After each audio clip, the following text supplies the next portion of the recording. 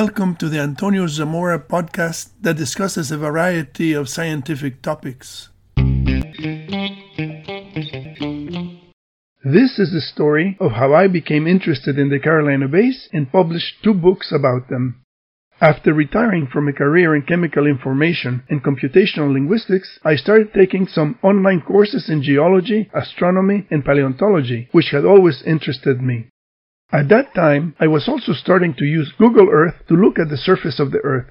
I had read that people had discovered impact craters from the satellite images. One day, when looking at the terrain of Niger, I came across the Ayer Mountains, which have very interesting circular structures. This looked to me like a field of impacts made by the disintegrating comet. I had already come across a program that calculated projectile size based on crater diameter from the University of Arizona. The calculations were based on Professor Jay Melosh's book on impact cratering. I wrote a description of how the extraterrestrial impact could have happened, and the description became part of my ebook Meteorite Cluster Impacts, published in 2012. Soon afterwards, I came across the Carolina Bays, and I found Michael Davies's website containing LiDAR images of the bays. His website also had a map showing the convergence of the major axes of the Nebraska rainwater basins and the Carolina Bays at Saginaw Bay. I had already read the papers by Richard Firestone proposing that an extraterrestrial impact or airburst over the ice sheet that covered North America 12,900 years ago was responsible for the megafaunal extinction and the creation of the Carolina Bays.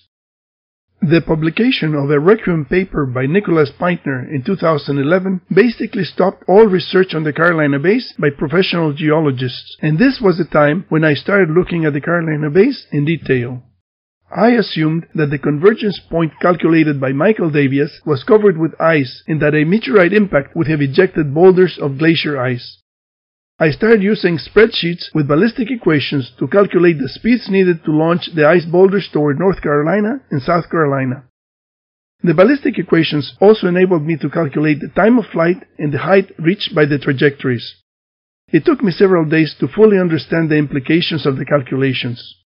The launch speeds were in the range of 3 to 4 kilometers per second, which is about 11 times the speed of sound. The heights of the trajectories were from 150 to 370 kilometers above the surface of the Earth.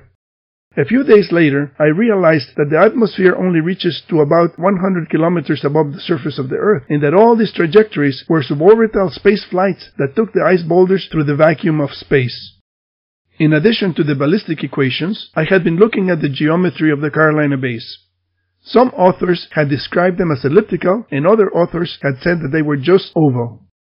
I started measuring the width and length of the Carolina Bays and overlaying ellipses with the same width-to-length ratios over them. The ellipses matched exactly. Time after time, regardless of whether the bays were small or large, the ellipses fit the bays exactly. I became convinced that the Carolina Bays were conic sections and that they could have originated as inclined conical cavities. I started to experiment to find out how I could produce conical cavities with ice projectiles. After trying different types of targets, I found that a mixture of equal amounts of pottery clay and sand with enough water to make it into a consistency of bricklayer's mortar worked well. I had to find out how the terrain of the East Coast could have been liquefied by the ice boulders to have created the Carolina Bays. At first, I thought that the extraterrestrial impact could have created shockwaves strong enough to liquefy the soil. At this time, I did not know the magnitude of the extraterrestrial impact, so this was a dead end. However, using the equations from Professor Melosh, I was able to calculate the energy of the impact based on the size of the Carolina Bays. A bay with a length of 220 meters, about the size of 2 football fields, was made by an energy of 13 kilotons of TNT, about the size of the bomb dropped on Hiroshima. This energy corresponds to an earthquake of magnitude 6.0. A bay with a length of 1 kilometer was made by an impact with an energy of 3 megatons of TNT.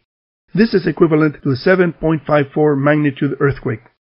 It was now evident that the saturation bombardment by secondary impacts of ice boulders had sufficient energy to liquefy the soil. By this time, I had a complete model of the mechanisms needed to create the Carolina Bays. I called it the glacier ice impact hypothesis to differentiate it from the Younger Dryas impact hypothesis proposed by Firestone. First, a meteorite impact on the Laurentide ice sheet ejected ice boulders in ballistic trajectories. The ice boulders came crashing down and liquefied the ground.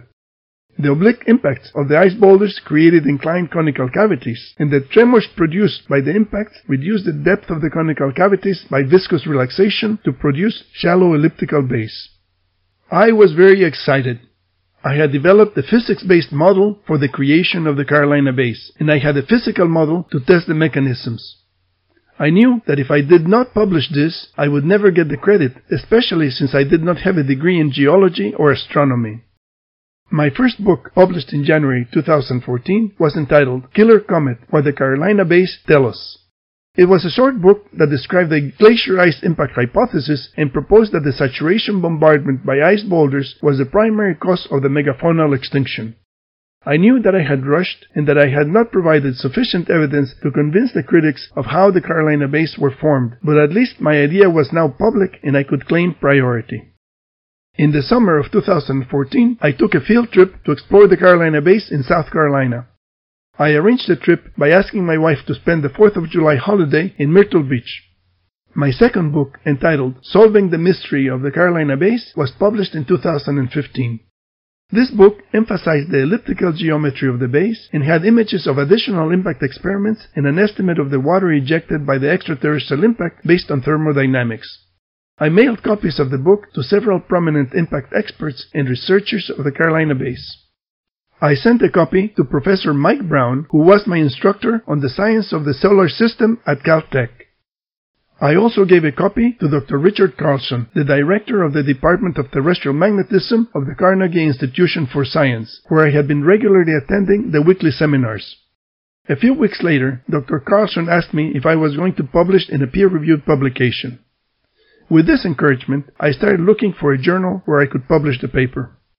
The original title of my paper was The Impact Origin of the Carolina Bays. Several journals declined my paper because it was not quite suited for their subscribers. Thinking hard about the content of my paper, I decided to change the title to A Model for the Geomorphology of the Carolina Bays. I submitted it to the journal Geomorphology, and after undergoing the peer review process, it was published in 2017. Since then, I have created about 20 YouTube videos that explain many details and research ideas that I did not put in my books or in the peer-reviewed publication.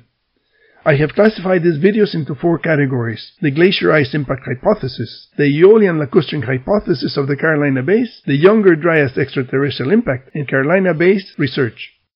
The conclusion of my book, Solving the Mystery of the Carolina Bays, says that I feel very lucky to have come across the problem of the Carolina Bays after I retired, and that some professional geologist or astronomer should have developed this hypothesis instead of me.